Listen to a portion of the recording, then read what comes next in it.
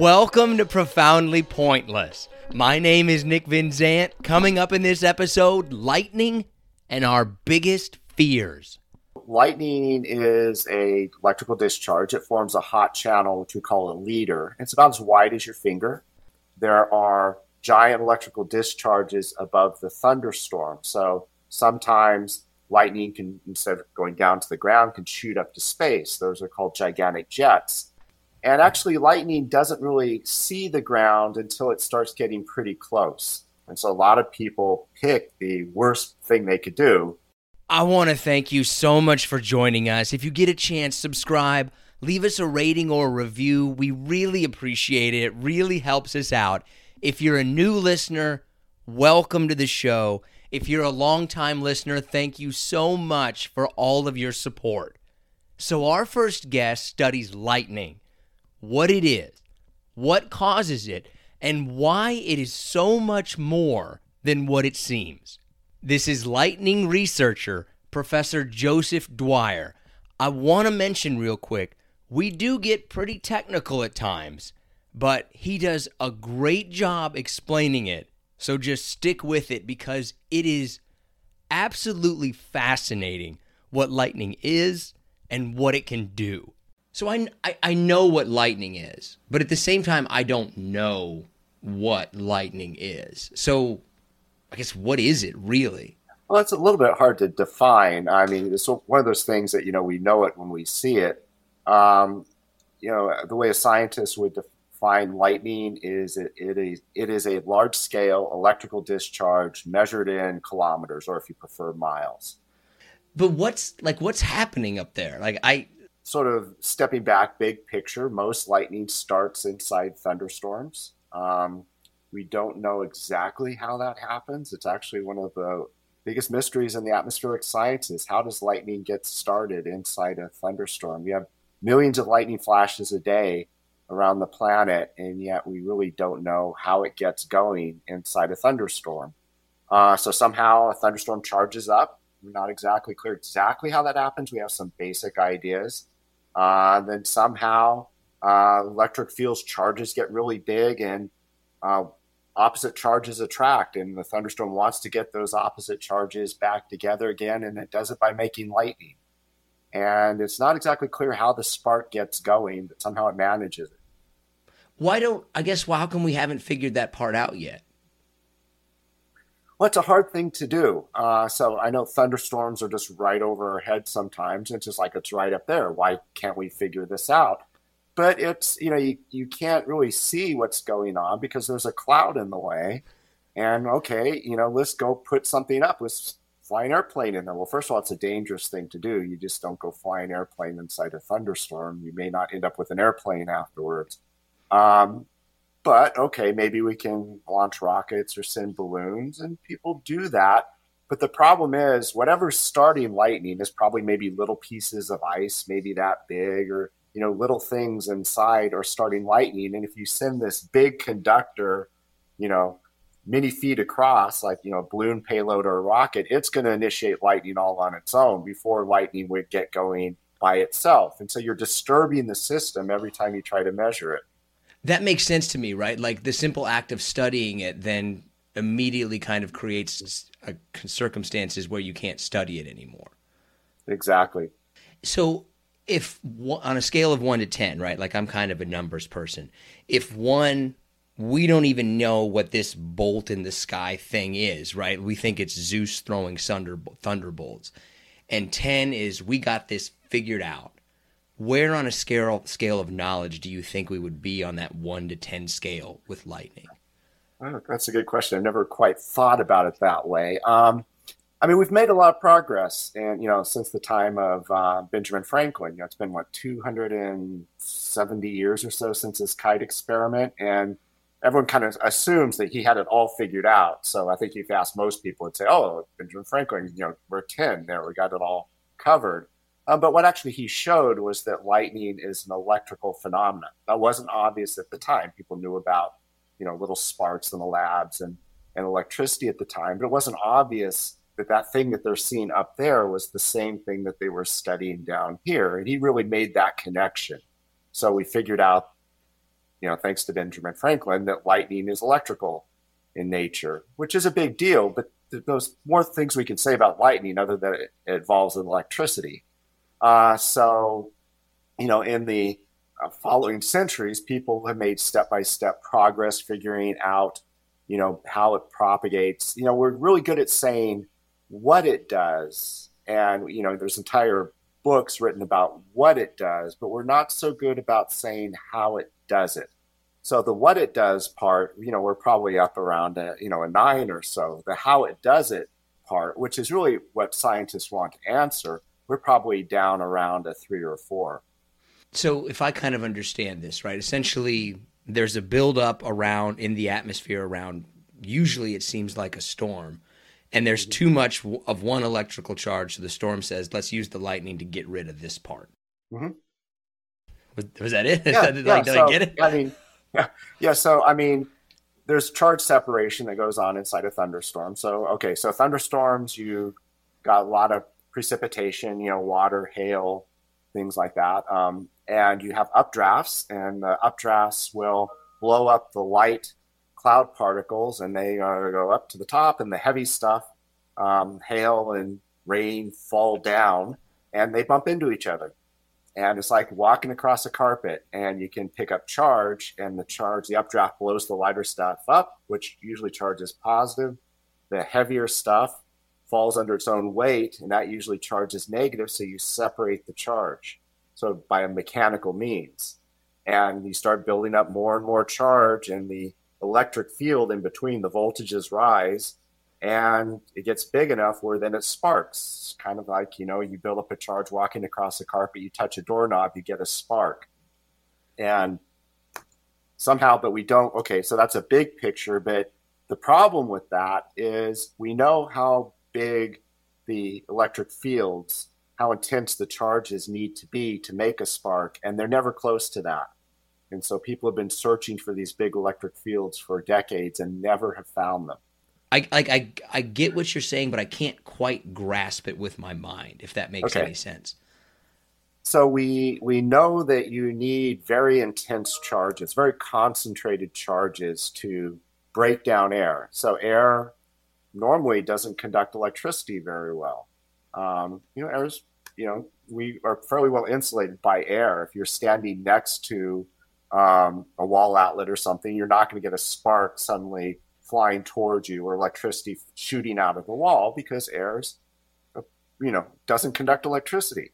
Normally, to get air to conduct electricity, the air has to break down and make a spark. It's one way it does it. It makes a hot channel, and electricity can flow along that hot channel. The air is so hot, it starts conducting.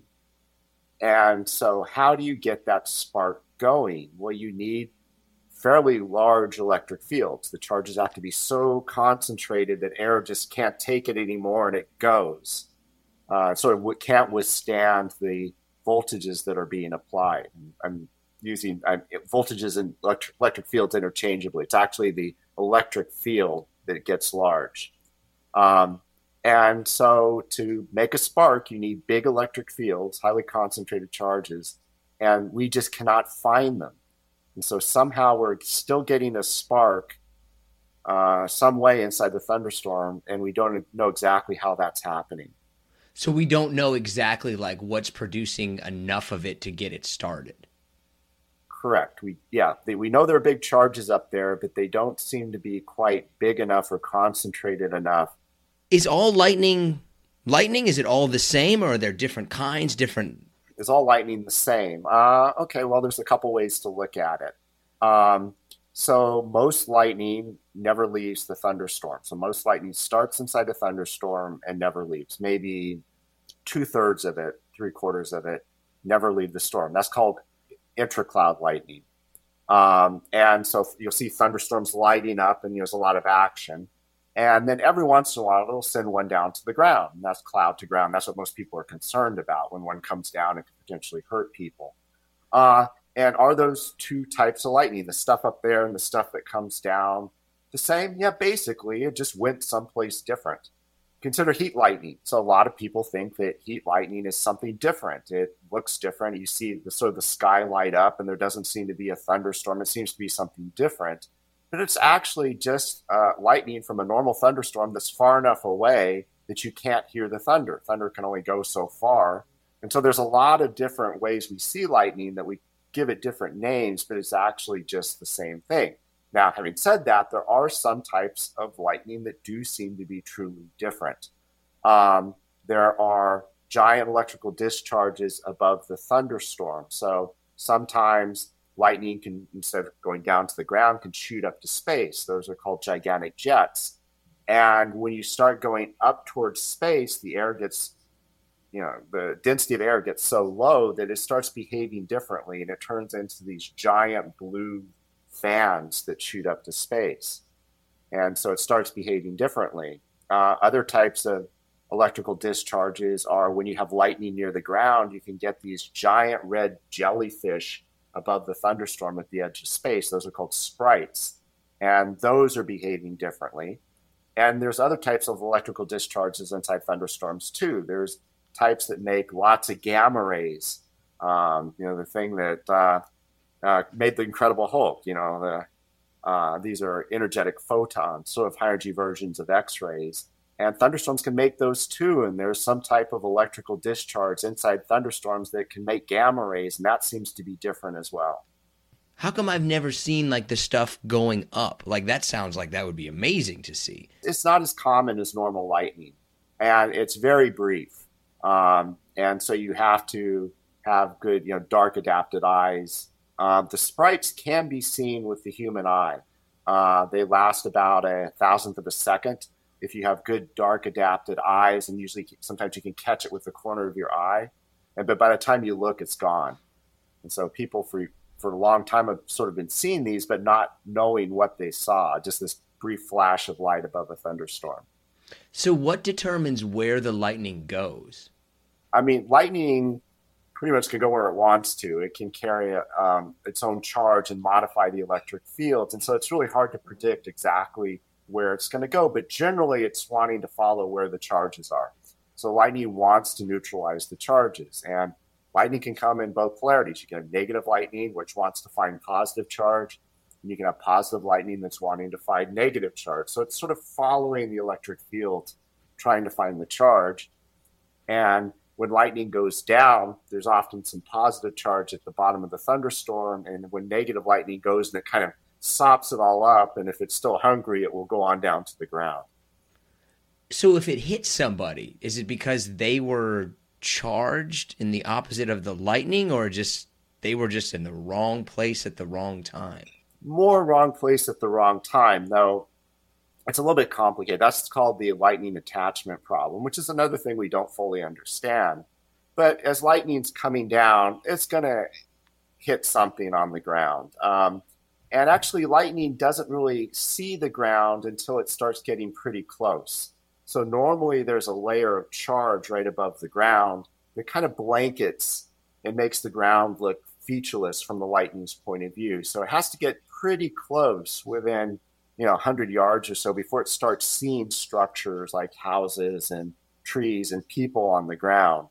So, once it's sort of zooming in, it's overhead, it's going to hit something in your area, and then it decides what to do. And one thing that determines it is that as it approaches, the charges are so big in the lightning that you start getting all these little sparks off of things on the ground, off of tree branches, off of TV antennas, off of people's heads.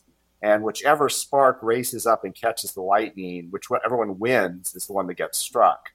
And so, yes, you will have some opposite charges on you that develop, and that'll cause a spark. So, yeah, it's complicated, but usually lightning's going to strike somewhere in the area anyway. You just end up being unlucky. So the lightning, even like when this lightning strike starts, it doesn't even know where it's going. It just kind of like, all right, going this way now. Yeah, it's going down to the ground. It senses the ground. The ground, for example, most lightning's negatively charged, and the ground will look positive to it, and it's wanting to get the opposite charges are attracting. It's wanting to get to the positive charge near the ground. So I always kind of think of, obviously, of lightning as the bolt itself. But what's kind of happening right around that part that we see? Yeah, so lightning is a electrical discharge. It forms a hot channel, which we call a leader. It's about as wide as your finger, and which is a pretty neat trick, actually. Lightning can travel hundreds of miles, and yet it's only about as wide as your finger. And somehow it can conduct electricity over that distance and break down the air in front of it, make it a conductor. So as it's propagating, it is breaking down the air. It's turning the air into a conductor, allowing electricity to flow into the channel. It's feeding the channel and heating it up. And so it's making the channel propagate forward, heating up the channel, breaking down the air, sending more current. And this part, as it's coming down to the ground, is not super bright. It will sometimes, as it comes down, it will travel in a stepwise manner. It'll go some distance, pause, almost like it runs out of steam, then leap forward, pause, leap forward. Sometimes it branches. As it comes down to the ground, it's these hot channels are forming coming down. And then when it touches the ground, it's kind of like a short circuit. So you have this millions of volts up here in the thunderstorm. You suddenly touch the ground. I mean, if you ever accidentally put jumper cables the wrong way across a battery, it can be impressive. But imagine putting jumper cables across a 100 million volt battery. And so you suddenly have a short circuit between the cloud and the ground, and you get a massive rush of current up the channel that heats the channel to about 50,000 degrees Fahrenheit, about 5 times the surface temperature of the sun. And that's what makes it so bright. It suddenly gets really hot from all the current flowing. And so it's very bright, and then the air expands in the shock wave, and that makes the thunder we hear. You mentioned kind of gamma rays and X-rays. Is that coming off of the lightning or coming off of the storm? Okay, well, both, actually. So thunderstorms, as I mentioned before, can make gamma rays, and that seems to be happening in sort of the large-scale electric fields inside the thunderstorm. So, yes, thunderstorms make gamma rays, but it turns out lightning also makes X-rays, and that comes off of the tip of the lightning as it moves. And these are X-rays, kind of like a chest X-ray. They're about the same energy. I like to think that, if you've ever watched a Bugs Bunny cartoon where Bugs Bunny struck by lightning, you can momentarily see his skeleton, right? It's actually, scientists would, laugh that, ha, ha, ha, those cartoonists don't know what they're talking about. They actually had it right all along. Lightning does make X-rays, and I suppose if you could see X-rays like Superman, it would look just like a Bugs Bunny cartoon. How much when we talk about gamma rays, right? Like, are we talking about a lot? Like, do I need to worry about turning into the Hulk or? No. Actually, this is important because sometimes people hear about X-rays and gamma rays and radiation. They get really frightened. And a lot of people have close encounters with lightning. Nobody should be frightened about the X-rays or the gamma rays coming out of lightning. It is scientifically interesting, and scientists get all excited about it because we can measure it very easily. But in terms of a radiation dose, it is not significant. If you were struck by lightning, you would get a far larger dose if they took you to the hospital and X-rayed your head. So, it's not something people need to worry about. You're not going to get sick from radiation, from lightning, or anything like that. Are you ready for some harder / listener submitted questions? Go. Some of the questions are kind of dumb or brilliant. Like, they might be dumb but brilliant in their own kind of way. Well, there's really no dumb questions here. Let me kind of just pause and tell you a quick story. When I first got into this field when I was 20-something years ago, I was doing space physics. I knew nothing about lightning, but I was living in Florida, and it seemed like something to study. And so I found a local lightning expert who had been working in the field. And I'd ask a question like, well, how does this work? Kind of like the questions you were asking. And his answer will be, well, nobody knows. And I'd ask another question, and he would say, well, actually, nobody knows. And after a while of doing this, I realized this is a great field because all the big questions have not been answered. And so there's really no dumb questions here because usually the answer is something like nobody knows. That's what I've been surprised about during this is that, like, I thought we would have figured some of this stuff out by now. Like, I just assumed, like, oh, yeah, we know exactly how that thing works. But it seems like we kind of don't. And big pictures, we have a good idea. And like I said, we know what it does really well. We can describe what it does But how it does it is tricky. It's just really a hard problem. And, even drawing a picture or a diagram of what does a lightning channel look like in detail, it's even hard to do that, because you're seeing the bright stuff. That's easy, but that's just the hot channel. That's just a hot channel with current going through it. We can't really see the dim stuff where all the interesting stuff's going on. And so it's a lot of difficulty in doing good measurements like we need to. So is there lightning that we can't see that hits the ground? Well, you can't see them. Well, normal lightning you're always going to see, but okay, you need to, if you're going to do a sensitive measurement, you need to know where you're going to point your camera, right? And to get, up close to lightning and study it, you want to be close and sensitive and things like that. So you need to know where to point things, but you never know exactly where lightning's going to strike. So that's a difficulty. It's difficult to get close. And then it's difficult if you do get lucky and you get close. It's hard to repeat the experiment. Now, there are places like the Empire State Building where lightning strikes all the time, but that's upward lightning. That's initiated from the top itself. And that's not quite the same as studying the downward stuff. So there's just a lot of problems in trying to figure it out and learn about it. Yeah, it does sound Anyway. incredibly difficult to study, right? Like we got our cameras set up. Oh, crap, it's behind us. Yeah. I This could was see. especially hard with the X-rays. So up until about 20 years ago, we did not know that lightning made X-rays. That wasn't known. And why didn't people figure that out? Well, you have to get sensitive X-ray detectors near the lightning, and that's just really hard to do. And within 100 yards or so, and you have to wait a long time to be within 100 yards of a lightning strike with sensitive instruments. And then if you get lucky and manage to do it, then it's hard to repeat the experiment. So like over the previous 50 years or so, occasionally someone would say, hey, I think lightning makes X-rays. I think I saw something. And okay, let's try to verify this. And you wait another 20 years till somebody tries to get something close. And it's just really hard to verify and confirm any results. I want to follow up on one thing that kind of jumped out at me that you said when we were talking about like lightning coming from the cloud, so to speak, to the ground, that sometimes it seems to like pause. Is that why sometimes when I see it, it looks kind of like it goes in stages, like it goes to here, then it jumps, then it goes to there? Yeah, that zigzaggy lightning pattern is because lightning steps. So lightning propagates in a stepwise manner that's called the stepped leader because it steps, maybe about 10, 20 yards or so each step. And sometimes it can branch. So it'll have this zigzaggy branched appearance. Why does it do that? Actually, we don't know. How does it do that? We don't know. Start with one of the easier ones. Does lightning strike twice? Sure. Does lightning strike twice all the time? I mentioned the Empire State Building. Empire State Building struck many times a year. It's a tall, pointy thing, and when there's thunderstorms in the area, you often get lightning. There's no reason that lightning can't strike something twice, especially if something's tall and pointy and you have a lot of lightning in the area. You could have lightning strike something multiple times. But just if you take just a patch of ground, you might have to wait a while. Just, simply the odds of it happening in that spot again is going to be small.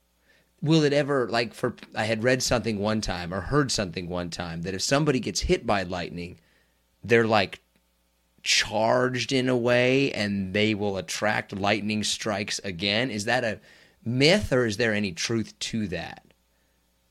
I mean, any charge that someone would pick up by being struck by lightning will be very fleeting. It will be gone almost instantaneously. Now, certainly a lot of current will flow through somebody when they're struck by lightning. Typical currents with a lightning strike are 30,000 amps, and it can be much larger than that. And so that it could potentially leave a little residual charge, which would then quickly dissipate. So no one is going to attract lightning after being struck. Now, probably where something like that comes from is if you have somebody that likes to go hiking during thunderstorms on ridges, they might get struck more than once just simply because they put themselves in the wrong place. Most frequent and least frequent locations. Most lightning happens over land, not the oceans. And if you look at maps where lightning is, it is, you can see the outline of the continents. There's lots of lightning in the United States in Central Florida. That's the lightning capital of Central Florida. The Central Africa has lots and lots of lightning, and there is a lake in South America that actually I think has the highest concentration in the world. But that's just because of the local weather patterns. Are we getting more or less lightning now than we have in the past? Okay, that is a good question. So we know that climate is changing. And so does this mean we're going to get more lightning or less lightning? It's hard to answer that because, well, there's a couple of reasons. One, we don't understand how lightning works, how it gets started. So theoretically, it's hard to predict what will happen. It's also, you want to look for long-term trends, but you really need to look over a really long period of time. And we just have not had the instrumentation consistently measuring things for a long enough period of time to really make sure that we can see trends. Probably I would say for certain, there will be shifting weather patterns, which will mean the patterns of lightning will probably be shifting somewhat. How do you feel about force lightning? Like from Emperor Palpatine, Star Wars? Yeah, I think that definitely needs more research. So I'll put that on my list as something I'll work on after I figure out normal lightning. How powerful is your average lightning strike? Is there any way we could harness this? Oh, I wish that were true. My research funding would be a lot better if somehow lightning could be an energy source, but unfortunately, no. So lightning certainly is very powerful. There are tens, if not hundreds of thousands of amps flowing through a lightning channel. The voltages are measured in hundreds of millions of volts, and you combine those, that's a lot of power. And of course, we're seeing that with how bright lightning is. But lightning's also brief. So the entire bright part of the lightning will last maybe, say, a few hundred microseconds, a few hundred millionths of a second. And so lots of power, but over a short time. And so you combine those two things together, there's not a lot of energy there. So if you suppose you wanted to try to make a lightning farm and maybe capture all the lightning you can get, maybe do it in some place where there's a lot of lightning like Florida, and maybe try to get lots of towers and everything. And if somehow you can collect all the lightning, get all the energy out of all the lightning in some reasonable lightning farm, the best you can do is power one 100-watt light bulb. What would happen, though, if we didn't have it? Like, what if the storms didn't produce lightning? Lightning does affect atmospheric chemistry and can have some beneficial effects there. You turned off the lightning, I'm sure there would be a lot of consequences, some of them that would be not so pleasant. Is it possible to turn off lightning? That would mean we didn't have thunderstorms, and that means we would have a very different atmosphere than we have right now. But it wouldn't, like, if the lightning isn't like an outlet that keeps the storm from just spiraling out of control or anything like that. I mean, in a sense, it does. I mean, the thunderstorm's charging up, and it's the safety valve sort of on the thunderstorm. There is a lot of energy inside a thunderstorm, and it's so it's a way of sort of relieving the pressure in some sense, electrically. And so if you just had a thunderstorm that can charge up without lightning, well, okay, there are other types of electrical discharges that would start kicking in, little discharges that would sort of reduce the thunderstorm electric field over time. So I would say if you sort of could somehow turn off the big impressive lightning, then probably little stuff would start kicking in. Oddest way you've ever heard of someone getting hit by lightning? Well, okay, I'm not trying to answer exactly the question. So let me answer a sort of a related question. So a lot of people are hurt by lightning by taking shelter under trees. And that seems like you're outside, there's a thunderstorm. It seems like that would be a safe place, okay, let the tree get struck. I'm out of the rain under the tree, but actually being near a tree is one of the most dangerous places you can be during a thunderstorm. And so a lot of people pick the worst thing they could do and stand under a tree, and they go stand there. And the reason is lightning likes to strike tall, pointy things. And so that tree has a reasonable chance of getting struck. And lightning strikes are messy. There are currents flowing everywhere. There's going to be sparks flying off the branches of the tree. There's going to be currents flowing through the ground. And so you're sort of tying your fate to the fate of that tree. And so if you're staying next to the tree, okay, the tree might get struck, but then can send off what's called a side flash and hit you off the branches. The currents that come down the tree will flow across the ground, will go up one leg, down the other. That's called a step voltage. And that can shock you that way. So a lot of people are hurt by taking shelter next to trees. It's not a good idea. The one that I can think of, I used to be a reporter working in Central Florida, and lightning happened at a football game, but it hit a fence on the other side, ran through the fence, and shocked somebody on the other side of the field. Yeah, you really don't want to be standing next to long conductors, or when you're, the safest place to be during a thunderstorm is inside a house, but you don't want to connect yourself electrically to the outside by, talking on a phone with a wire. I don't even know if those exist anymore. A phone with a wire going. Oh, yeah. Or, all the things I used to say don't do, like don't go up and turn the knob on the TV and don't talk on the phone with the wire. We don't really do those things anymore. Just don't, anything that has a wire that connects you to the outside, or even plumbing that can connect you to the outside, stay away from that during a thunderstorm. What are you researching now, and how do you think that will affect the world? It's a pretty dramatic way to put it, right? But I guess, what are you studying now, and what do you think the effects and ramifications of that will ultimately be? Yeah, I mean, there's a couple things I'm working on. I'm working with colleagues in the Netherlands using data from radio data from a radio instrument called LOFAR. This can measure, there's lots of antennas around Northern Europe, and can kind of triangulate where the radio waves are coming from and map out the lightning in detail. And it's very sensitive, so we can sort of see the first instances of when lightning gets started. And so that the big question is, how does lightning get started? Well, we're going to measure all the little discharges very carefully with this instrument, and that's telling us something about what's happening right at the beginning, which is a big question. So I'm working on that. Another thing I'm working on is I'm trying to understand how thunderstorms make gamma rays. There are these monster bursts of gamma rays that come out of thunderstorms. They're called terrestrial gamma ray flashes. They can blind spacecraft in low Earth orbit, and we don't know how they work. They're really cool. They're really, really exciting. They're telling us something about what's going on inside the thunderstorm, and I'm trying to figure out how those work. Do all thunderstorms create lightning in one way or another, whether we see it or we don't? Well, sort of by definition, if it's a thunderstorm, it is making lightning. So not all clouds make lightning. Yeah, I mean, there's some types of clouds that make lightning and others that don't. That you do have to have the right conditions. You have to be able to have, a lot of energy in the atmosphere and create updrafts. You seem to need to have ice that form.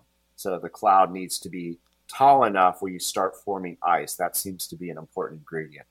Does it ever go from the ground up, or is that a myth?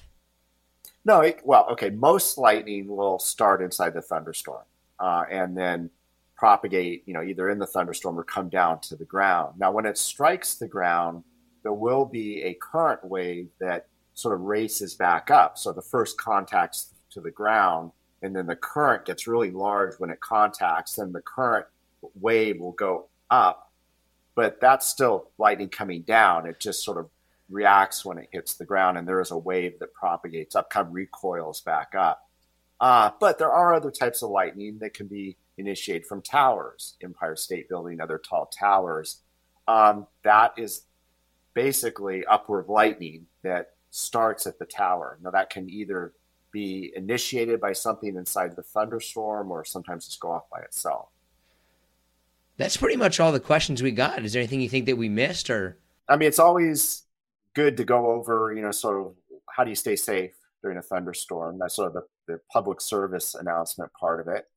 So lightning does hurt and kill a lot of people, and you really don't want to be part of a lightning flash. It'll be a really bad day. But good news is we really don't need to be afraid of lightning. We just need to have a healthy respect for, how much it can hurt. Um, so if there is a thunderstorm in the area, it's really quite simple. You just go inside a house, a building, and it has to be a substantial structure. I'm not talking about a baseball dugout or something like that. It needs to be, a house or inside an office building or something like that. That's generally the safest place to be. And just stay inside until all the lightning thunder's gone. Wait about 30 minutes afterwards. Every once in a while, a thunderstorm will save a big one, sort of a grand finale at the end. And you don't want to be part of that grand finale. So wait 30 minutes till the show's over, and then will be safe to go back outside. But once inside, don't connect electrically to the outside world. And then that's generally safe. It's not safe standing outside under a tree. Cars are relatively safe as long as it has a metal frame. But if the best advice is if you hear thunder, go inside. Is the thing about, like, I always learned, like, 1 Mississippi, that would tell you how far away it is. Is that true? Yes. So the way a lightning flash works is the lightning will strike, say, the ground. It's very hot, very bright, and it will also make thunder at the same time. Now, light travels very quickly, so we see the light almost instantaneously, but it takes a while for the sound to travel along. Sounds fast, but not that fast, so it can take many seconds for the sound to reach us. And if you count from the time you see the flash to the time you hear the thunder, you can figure out how far away it was. Now, that's part of what we call the 30-30 rule. If you can count to 30 and not hear the thunder, then that's by some measure it's probably far enough away. The second part of the 30-30 rule is wait for 30 minutes. But the first part of that 30-30 rule is really dumb, actually, because if you can hear thunder at all, it's close enough to hurt you. So you're just giving it an extra 30 seconds to get you by standing outside counting. And so if you just hear it at all, just go inside. You don't need to count. I want to thank Professor Dwyer so much for joining us. If you want to connect with him, we have linked to him on our social media accounts. We're Profoundly Pointless on Twitter, TikTok, Instagram, and YouTube. And we have also included his information in the episode description. Okay, now let's bring in John Shull and get to the pointless part of the show. What's the unluckiest thing that's ever happened to you? Meeting you. Nice. Unluckiest thing. I mean, in the grand scheme of things, I haven't been very unlucky. I have a lot of things that have gone wrong, but they're like small moments, nothing major. But you don't feel like overall you're an unlucky person. Which one would you say you're closer to, being unlucky or lucky? Definitely lucky. I mean, I met my wife. People who know me know, maybe you feel the same boat. I probably shouldn't be married at this point, at least not to a good person. No, I would agree with that. I have 2 great kids. I mean, it could be a lot worse, so I would definitely lean lucky. Yeah, I don't think that I've ever been, like, lucky, where things kind of go well for me. But I don't think that I'm unlucky either. I mean, I'm unlucky in the sense of, like, I don't win bets. I don't even come close to winning bets. I don't come close to winning anything, really. I don't remember the last time I won something. I can't think of anything that I've ever won. I've never won, like, the only time that I would say that I really won something is one time in Vegas. I won $110 playing a card game that I didn't even know what was going on. I don't actually know anybody who's really won anything. There was a friend of mine, his mother won the Michigan lottery when we were teenagers, like $350,000 or something. If I won less than $1 million in the lottery, I would kind of feel unlucky. Because, like, I won the lottery. How much did you win? 50 grand. Like, oh. I've always wondered, I've always felt that way, actually, as well. When obviously being in the news, we get releases of things and information of people who have won. Hey, this person won 96 grand. Like, That's really, okay, great. If I feel like I don't even consider it winning the lottery at this point if it's not over 50 million. Even $1 million. They're like, oh, he won $1 million. Like, yeah, but it wasn't it like $1 billion something a little while ago? I'm not that impressed unless it's over 50. Here's a question for you. Do you believe in that statement, it's better to be lucky than good? Yeah, 100%. That's absolutely true. I think that if you look at most people who are in successful positions, it's a combination of basically luck, right? Either they were born with the genetic abilities to be in that position, either through athletic or through intelligence, or they were born into the circumstances of having connections like that. I think most of life comes down to luck. I think your life is basically decided for you before you're even born. I mean, that's a mic drop moment. I can't say it any better than that. Yeah, I don't know if that's luck. I mean, being born into privilege, in power, and all that thing, I don't know if that's luck. But at the same point, I don't know what else it would be. So I'll go. Yeah, I mean, I think it's complete luck. I think basically if you look at your entire situation in life, it's pretty much just the luck of the draw. Like you were either born into good circumstances in one way or another, or you weren't. And if you weren't, it's very difficult to get through it. Yeah, absolutely. Okay, all right. But yet it feels like there's a lot more unlucky moments for people than there are lucky out there. Because you only remember the negative, man. But you're positive. Look at that haircut. Look at that haircut. Paid $18 for that. Yeah, it looks good, man. Your age, still having hair like that? That's all. Look, as long as that's at my age, all I care about is if it's there. I don't even look. I don't even look at the haircut. I could care less. If the hair is there, I don't care what it looks like. I don't. Not at all. If the hair is there, that should be a new slogan. I'm not bad-mouthing it, because then it's going to leave. How's your hair look? Great. I don't care what it looks like. If it's there, that's all I care about. At what age do you start to get worried that your hair is going to start to thin out and fall out? As soon as you start to see it go, man. That age varies for a lot of different people. I have some friends who are probably worried at 14. I mean, listen, I'm laughing. I don't mean to laugh because I know it's a very stressful thing for men and women. But yeah, that's not a situation I'll ever have to worry about. I'm probably going to die with a full head of hair. All right, speaking of critics, let's give some shout-outs. Let's see, we'll start with Jim Doubt, Joe Shields, Emmanuel Soto, Christian Boxley, Robel Kabidi, Trent Kipp, Liam Dobson, Avery Stenson, Luis Ortega, and Winston Rudison. And I ended on Winston because I don't know why, but it's good to see a Winston every now and again. Winston, Trent, and Liam are some of the names that are good names as long as you don't hear them very often. They need to be like 1 out of 50 or 1 out of 100, and then those are good names. But if you had a lot of Trents, that can go bad pretty quick. There can only be a few Trents or Liams. Unless you're in like England or something, then you can have more Liams. Good day, mate. All right, let's. That's Australian. Yeah, same thing. Can you do British? Just try British. I don't think I can. I don't even know what it sounds like, to be honest with you. It's, governor. Hello, governor. It's close enough. Let's move on. Yeah. Anyways, I got a couple of bangers for you. Okay.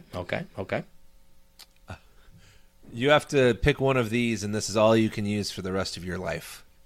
Regular glue, a glue stick, or whiteout. Well, glue stick, just because it's the most easiest to use. I don't think I've used glue in 20 years.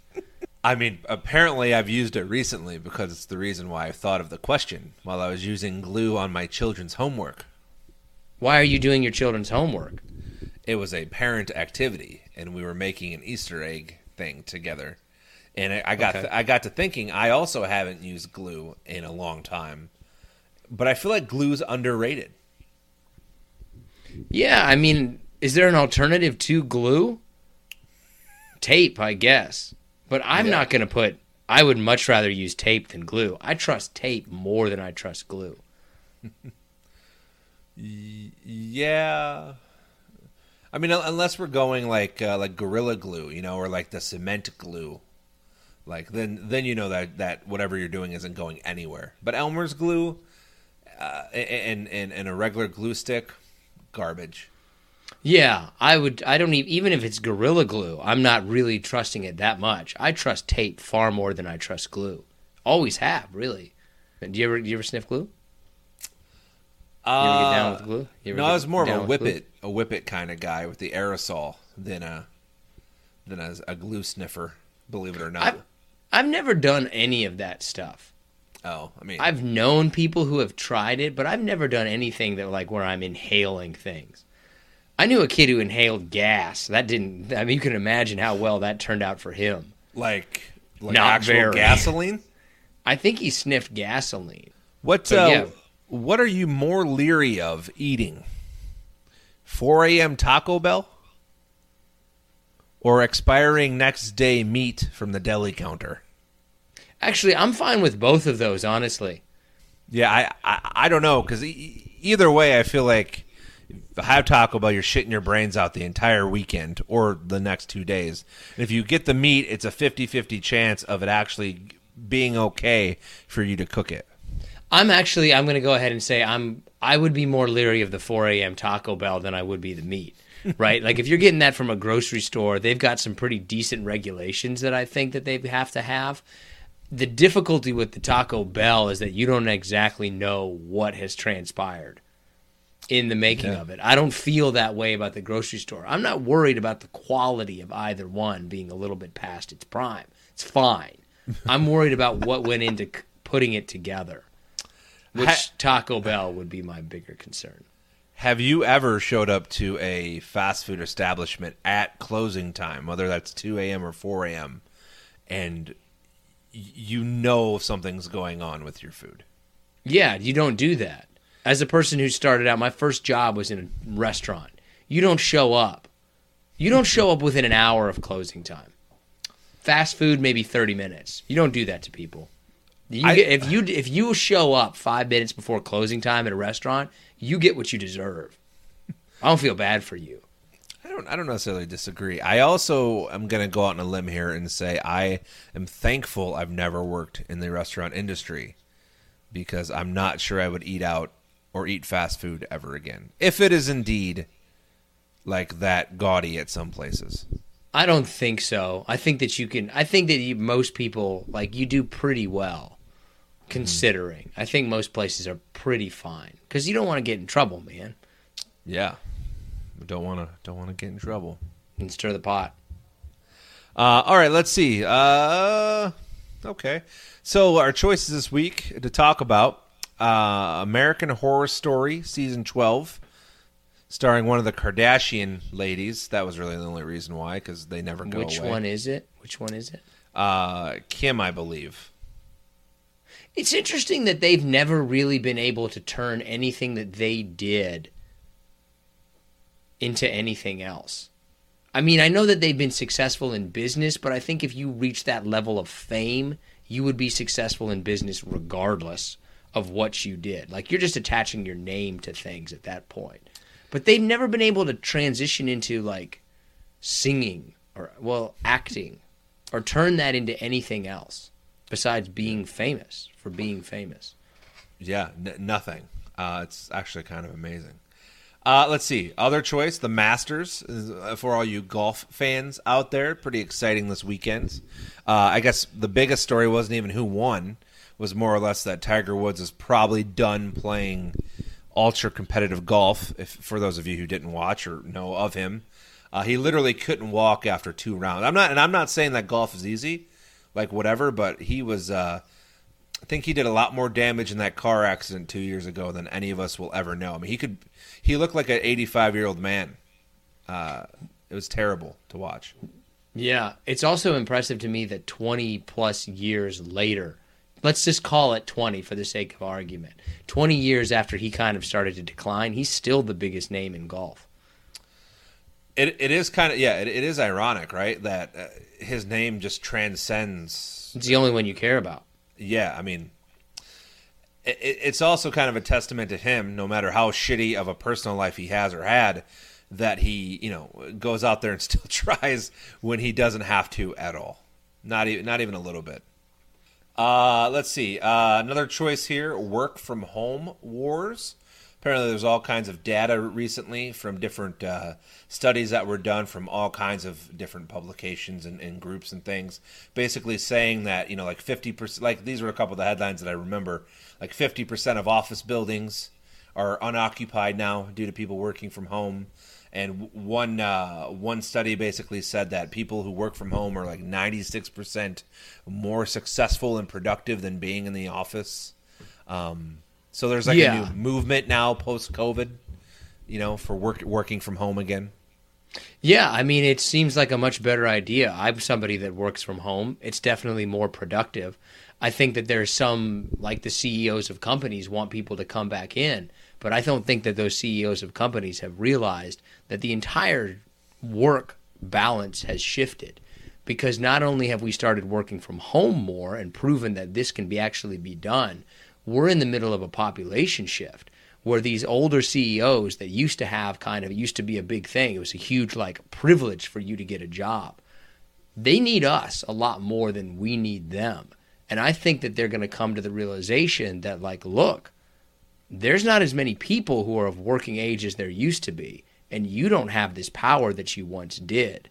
And I think that it's a fantastic thing for the average person, the average worker, to be taking back control. And I think all of us should band together and say, we're not going to put up with this shit. Yeah, like Twisted Sister said, we're not going to take it. People are sick of it. I think that there's a huge movement that people are sick of shit. And I've always hated the idea that somebody at a job interview, why do you want to work here? Well, I don't want to work here. I want to work here because you're paying me. So this idea that we really want people who work here, this is just a job. And I think it's completely fair to go on a completely massive rant that companies have been screwing people over for a long time. And this idea that you're going to give us less of a product for more money, well, now we're going to treat you like you've been treating us. And I'm only going to do the amount of work that you're paying me for. And they don't like it very much. But fuck them. Wow. Yeah, usually it's me on the rant. But, in saying that, the winner of the poll, the topic this week, is puffer fishes. We'll go I do love a puffer. All right. All right. You don't have to tell me twice. What is it about puffer fishes? We'll go from corporate America rant to puffer fishes. Which this isn't a good story, essentially. But basically, a couple in Malaysia bought a couple of fish that they were sold, obviously, that they did not know were puffer fishes at the time. And they ate these puffer fishes and died. That's super toxic. Yeah. And I had two questions for this. One, I don't recall a time in my life where I bought something not knowing what it was, or thinking that I didn't even know what it was. If I buy a salmon and it doesn't look like salmon, I'm not going to eat it. Yeah, I'm not really. You got to watch it with that, man. Food poisoning is no joke. Any kind of stuff like that. I'm a fairly outdoorsy person, and there's some trails in Washington where I live where they're you can pick the blueberries. I'm not doing that. I mean, if I buy a package of meat, and if it even looks a little dank or a little wrong or a little brownness on the hamburger meat or something, I'm not doing it. Nope, I'm not doing it. Unless I was hiking a trail and there was somebody there with botany degree credentials standing next to the blueberry bush saying this is okay to eat, and they had their degree with them, I wouldn't do that, man. I don't think that would suck. What a way to go. That's one of those things that could just happen to you and you wouldn't even know it. That's being unlucky. How'd they die? Well, they bought, first of all, you probably, what were you doing? Well, let's get the cheap fish at this market we've never been to. Seems legit. Maybe you should have thought that one through a little bit. But that. So, unfortunately, the couple, I mean, it was pretty terrible what happened to them. I don't want to make light of that, but in doing some further research about pufferfish eating, apparently chefs in the Asian world, specifically Japan, they have to undergo a 3-year extensive training course to be able to serve the fish, like cook and serve the fish. Yeah, it's like real. I think it's called fugu. It is called fugu. Look at you over there. I have this book that I read, the first book that I read in 10 years, that was talking about, like, look, you got to be really careful eating a puffer fish. It's apparently a terrible death, too. Like, you asphyxiate from the inside. Yeah. Like, it's... Yeah, that's getting unlucky. Yeah, that is unlucky. Man, that'd be the worst, too. Like, that would be the worst thing if an afterlife does exist and you go up there and, like, how'd you die? I bought cheap fish at a market trying to save $5 and it turned out to be poisonous. What? I mean, like, that would be like the same thing as like me getting bit by like a scorpion and dying. Like this right. little 6-inch animal that kills me, a 280-pound man. Ooh. All right. Well, I mean, that seems like a reasonable fear, but let's go to our top 5, which is top 5 unreasonable fears. Like things that you know are not going to happen or not dangerous, but you're just incredibly paranoid of them. What's your number 5? You know what? I figured I'd start off this top 5 with something I've talked about on this podcast since the moment of its inception, essentially. And that is my irrational fear of parking lots. Why do parking lots scare you so much? I don't know if it's the confrontation, because like I don't think it's the actual what am I looking for? It's not the actual act of parking. I think it's having to find a spot, and then if someone else is coming the other way, do you let them go? Do you go? Do you stand your ground? Do you fight over it? There's still a lot of angst there. Now, are you like this though if somebody else isn't in the car with you? No, because I'll park a 5-minute walk away from the storefront. I don't care if that's the case. I think it should be I think it should be a rule of the road that you don't judge people's parking. If you are not driving, then you can park. You can't say, if you are not driving, you shouldn't say anything about where somebody's parking. Don't point to the closer spot. Don't say go up there. You should leave them alone. It is their choice where to park. Just like it's the driver gets to choose the radio station, driver gets to choose where to park. Sure. And I'm with you. I'll park at the back of the lot. Yeah. This is not worth my time. I'm not spending 20 minutes trying to get 3 spots closer. Absolutely. Yeah. I don't even care if it's 20 below. I'll park. I'll walk. I don't really care. I just don't want to deal with having all the nervousness that goes into parking in a parking lot. My number 5 is quicksand. I've always been scared of quicksand. I mean, I get it, but I mean, how many times are you ever going to run into quicksand? Have you ever even been in quicksand? I've never seen quicksand. I don't think I would even recognize it if I walked past it, but I'm terrified of quicksand. Terrified of it. Oh, okay. I mean, I get it. That's irrational, right? Because you're probably never going to have to face it. So, like, I kind of get it. I don't even think it's actually dangerous. I think that you basically only sink to your waist and then you just kind of have to walk out. I don't think that it's actually... But I just remember seeing the show. I think it was like Hound of the Baskervilles with Sherlock Holmes. And he died in quicksand. And ever since then, I've been like, watch out for quicksand. You've just been like, it's over. It's absolutely over. And you're just immediately dead if you even look at quicksand. What's your number 4? Severe weather. And it's irrational. Let me explain. It's irrational because I live in an area where, yes, we get snow, we get wind, we get ice, we get thunderstorms. But I'm talking about like a hurricane or a tornado specifically. Basically, where I live, the chances of that, well, they might be going up now, but the average chances of that are basically like 0.002%. But yet, if there's a thunderstorm, if there's a huge snowstorm, I start to get a little fearful. Like, here we go, severe weather incoming, when there's no fear at all, really, to be had. I grew up in Kansas, and if there's severe weather, everybody goes outside to look at it. Of course there's. I mean, we've had a couple of those storm chaser folks on here, and they're, I mean, they're wild. They're insane just to hear them talk about, I go towards the tornado and the hurricane, and I love Kansas. Nope. My number 4 is the garbage disposal. I'm always worried anytime you got to put your hand in the garbage disposal. Like, I'm checking the power. I'm making sure nobody's around me. Okay. Making sure there's not, like, lightning outside. I'm always worried about my hand just getting chopped up in the garbage disposal. So kind of along the same lines in the kitchen, my number 3 is like leaving the gas on, like leaving the stove on, or like a grill, outside with the propane tank. Like that's my number 3. So I'll just say leaving the gas on for my number 3. Okay.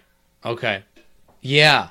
That's this. Leaving the stove on is something that you're always worried about, but very rarely do.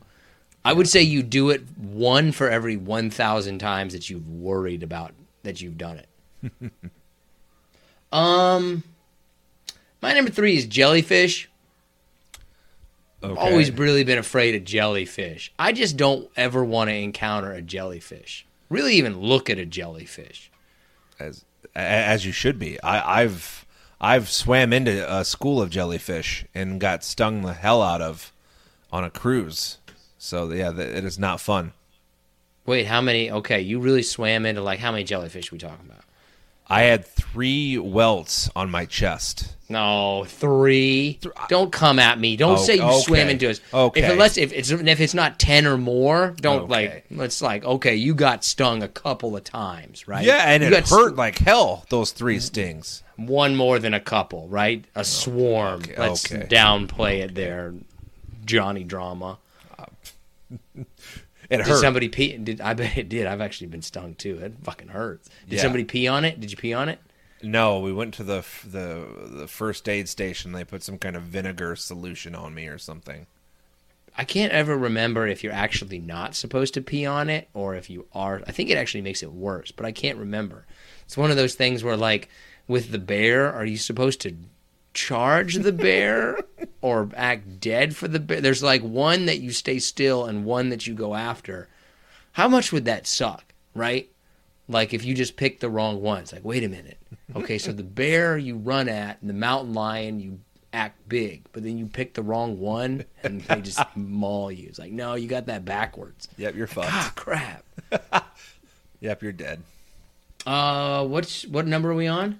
So we're on our number 2. And this might be lame, but it's a fear of mine by far, and that is leaving my dog outside and forgetting about them. And in saying that, say it's cold outside, I let him out in the morning. Oh, and I get the kids ready, I get myself ready, I put everyone in the car, and sometimes I've gone back home, after all of that, just to make sure I let him inside. It's just a fear of mine that he'll be outside, that we'll have forgotten about him, and his paws will freeze off or something, or it'll be too hot in the summer and he'll dehydrate. It's literally one of the biggest fears I have.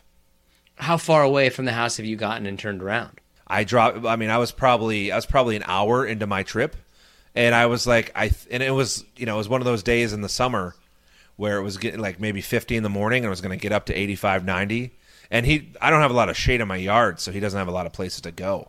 And it just so happens, for whatever reason, I went back home, and he was still outside. I had forgotten him, and he would have been outside all day, which nothing probably would have happened, but he would have, he would have had no water, and he's a big dog. He's a lot of fur, so, I probably check.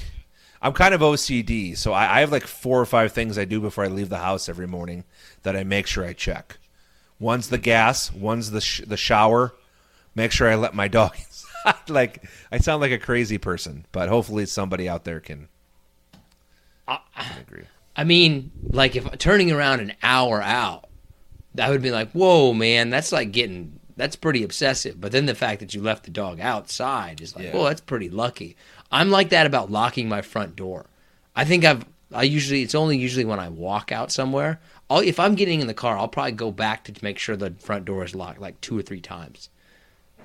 Yeah, like I said, maybe it's more OCD than fears, but I mean, it's a terrible feeling. It's one of the most terrible feelings I think I've had. So, what's your number 2? Social interactions with people. I dread social interactions more than I probably should. Like, they always end up being, like, kind of harmless. Like, when you gotta go, or you gotta meet new people, or you gotta go to, like, a work party with your significant other. Like, I dread that a lot more than I should. I dread social interaction. It's one of those things that the amount of dread that I have for it versus the amount of damage it could potentially... Like, what's going to happen? You're going to talk to Steve and you're just going to die right afterwards? Like, no. Yeah, I mean, I don't think I share that, but I completely get. I think a lot of people. That's probably the most connecting one on the list because I think a lot of people have that fear. The dread to outcome ratio is not worth it at all. Like, no matter how much you dread any social interaction, it's not like something really bad is going to happen from it. Yeah, half the time it's just a wet fart or a puff of white smoke, right? Nothing actually happens. I don't know about the wet fart part. You may have lost me on that one. But what's your number 1? Once again, I think it's lame, but it's me, and it's cockroaches. Oh, I would think that that's probably a lot of people's number 1 is bugs. They're just terrifying, but they can't do anything to you, but they scare you. Yeah, I'm going to sound really uneducated, more so than usual here, but cockroaches to me signify dirtiness and just grossness and nastiness and boof. Like, having lived in Florida a few years and there's cockroaches that fly down there, like, fuck Palmetto that. bug. Nope. Yeah. They're terrifying. I don't even like the word cockroach.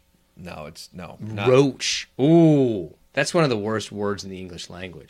I thought about putting bugs as number 1, but my number 1 is, for me, I mean, it's hugely irrational, but I think about it at least once a day, and I'm terrified of the possibility. Getting sucked into a wood chipper. I mean, yeah, that's like your quicksand thing. Like, how many times have you even been around wood chippers?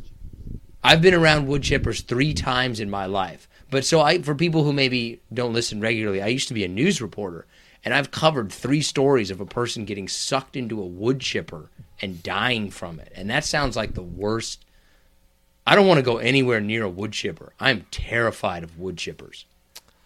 I mean, it's probably quicker than you think once you get to one of the vital organs or one, But that moment of sheer terror when you're like, oh, fuck. Yeah.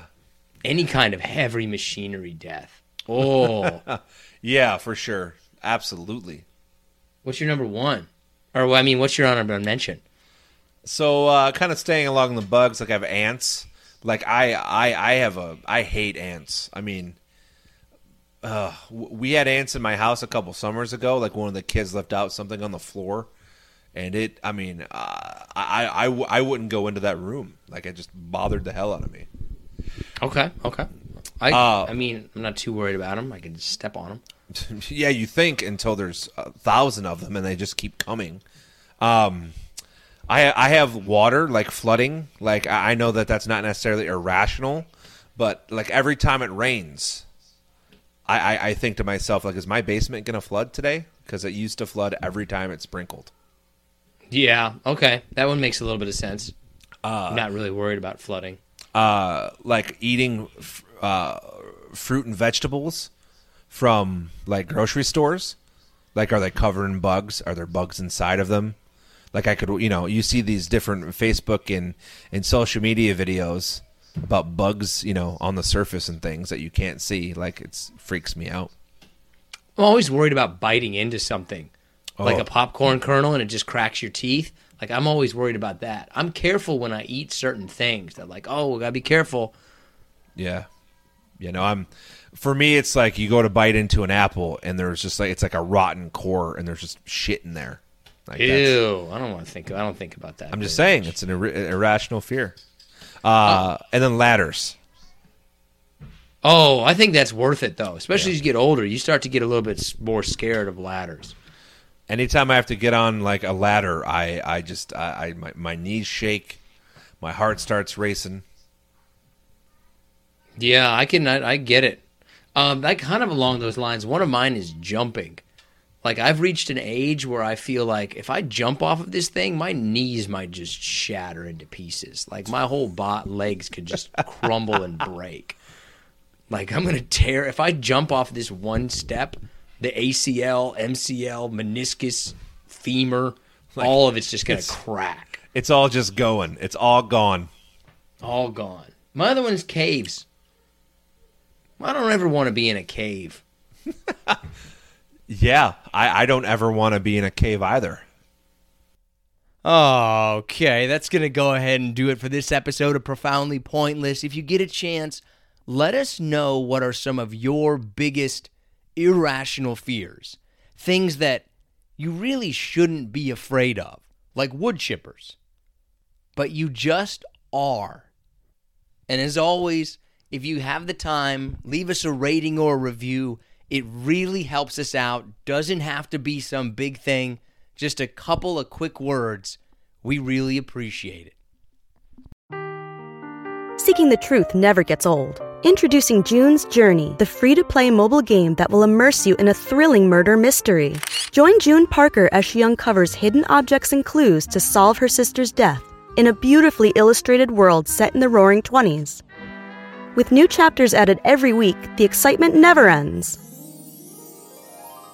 Download June's Journey now on your Android or iOS device, or play on PC through Facebook Games.